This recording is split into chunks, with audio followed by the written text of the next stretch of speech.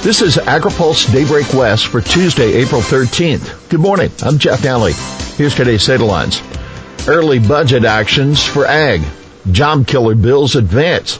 Private funding boosts climate research, and lawmakers seek billions for climate efforts. Lawmakers approve urgent budget actions. The legislature approved a package of early action budget bills yesterday, including a $536 million wildfire plan. The provision also included $24 million for CDFA's Housing for Harvest program to shelter farm workers exposed to COVID-19 and $3 million for technical assistance to underserved farmers impacted by the pandemic. Not only is direct aid essential, but so is the support of trusted and experienced partner organizations to assist farmers in navigating the myriad of state and federal COVID relief programs, said Paul Towers. He's executive director of the Community Alliance with Family Farmers in response to the package. Job killer bills on bereavement and family leave advance. Lawmakers recently debated two labor bills on Cal Chambers' annual list of, quote, job killers. Assembly Bill 95 would expand unpaid bereavement leave. Assemblymember Evan Lowe of Santa Clara County said the measure would help families coping with the loss of loved ones during the pandemic. During the hearing, Lowe was emphatic that the leave would be unpaid.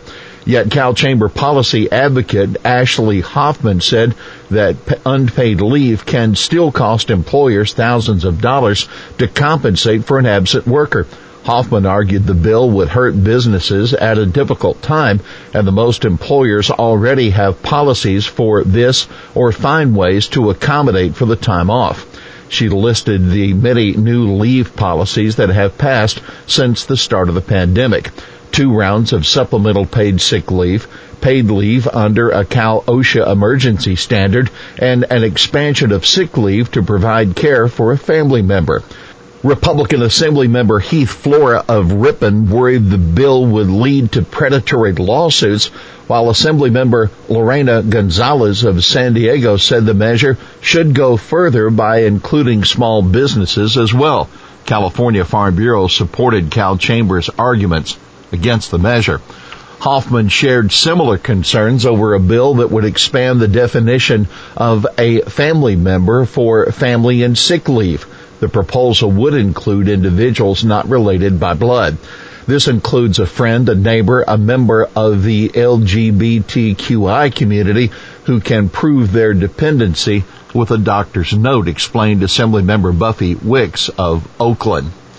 Ag groups call for bipartisan infrastructure package with rural focus.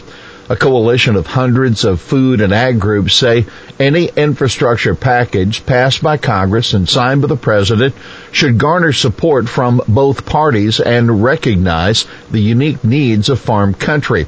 In a statement yesterday, the Rebuild Rural Coalition, which counts more than 250 organizations in its membership, said the Biden administration's $2.7 trillion infrastructure package offers a good starting point for discussions with Congress.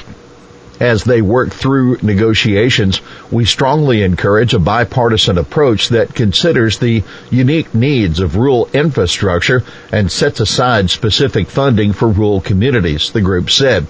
You can read our full report at agripulse.com. PepsiCo pouring $5 million into ag climate research.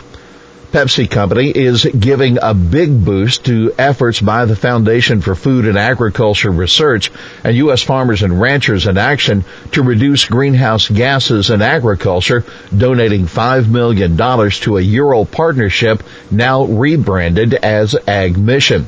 FFAR and USFRA have already invested over $50 million in projects advancing research efforts to reduce greenhouse gases from agriculture and are actively seeking matching funds from outside partners to accelerate and expand the program, a FFAR spokesman tells AgriPulse. The full scope of the anticipated effort is estimated at $200 million. Why it matters? Well, similar to the Human Genome Project, Ag Mission envisions an expansive public-private partnership that will be grounded in technology, research, farmer participation, and worldwide data sharing, said FFAR Executive Director Dr. Sally Rocky. One project being funded by the partnership is the National Academy of Sciences study to identify how to best implement specific emission-reducing ag practices. Lawmakers propose billions for conservation. Lawmakers are reintroducing legislation that would pump billions of dollars into Farm Bill conservation programs that could help farmers reduce greenhouse gas emissions. The lawmakers want to get the money included in a massive climate and infrastructure package that Democrats are developing now. The lead sponsors are Senator Cory Booker, a New Jersey Democrat who joined the Senate Agriculture Committee this year, and Representative Abigail Spanberger, a Virginia Democrat. She chairs the House Agriculture Subcommittee that oversees conservation programs. Booker said in order to address the urgent and existential threat posed by climate change, we must have funding for all these programs included in comprehensive climate change legislation this year. And why it matters? Well, among other things, the bill would increase mandatory funding for the Environmental Quality Incentives Program from $1.75 billion back in 2019 to $7 billion a year by 2024, the new funding targeted to climate stewardship practices. Similarly, the Conservation Stewardship Program would also increase to $7 billion, up from the $700 million it received in 2019. The bill would nearly double the size of the Conservation Reserve Program, raising its limit to 40 million acres. President Joe Biden's $2.7 trillion infrastructure package only has a relatively small amount of money for agriculture and climate, including $1 billion earmarked for the vague purpose of ag resource management. And by the way, Biden said during a meeting with lawmakers yesterday he was serious about negotiating with Republicans on the bill. USDA rolls out produce boxes for food banks. USDA is expanding offerings to food banks under the Emergency Food Assistance Program to include boxes of fresh fruit and vegetable boxes. The department based the move on feedback received at recent listening sessions.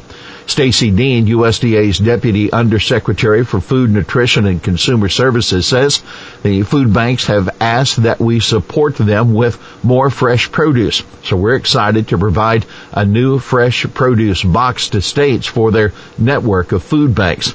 The TFAT packages will be 10 to 12 pounds and are expected to have a shelf life of between 7 and 10 days. Here's today's He Said It. I'm a bleeding heart liberal. Some of the stuff you said brings tears to my eyes, but are we producing the results that we find so desirable? That's Senator Bob Wieckowski of Fremont at a hearing that scrutinized state spending incentives for zero-emission vehicles. Well, that's Daybreak West for this Tuesday, April 13th. For the latest news out of Washington, D.C., visit agripulse.com. For AgriPulse Daybreak West, I'm Jeff Nally.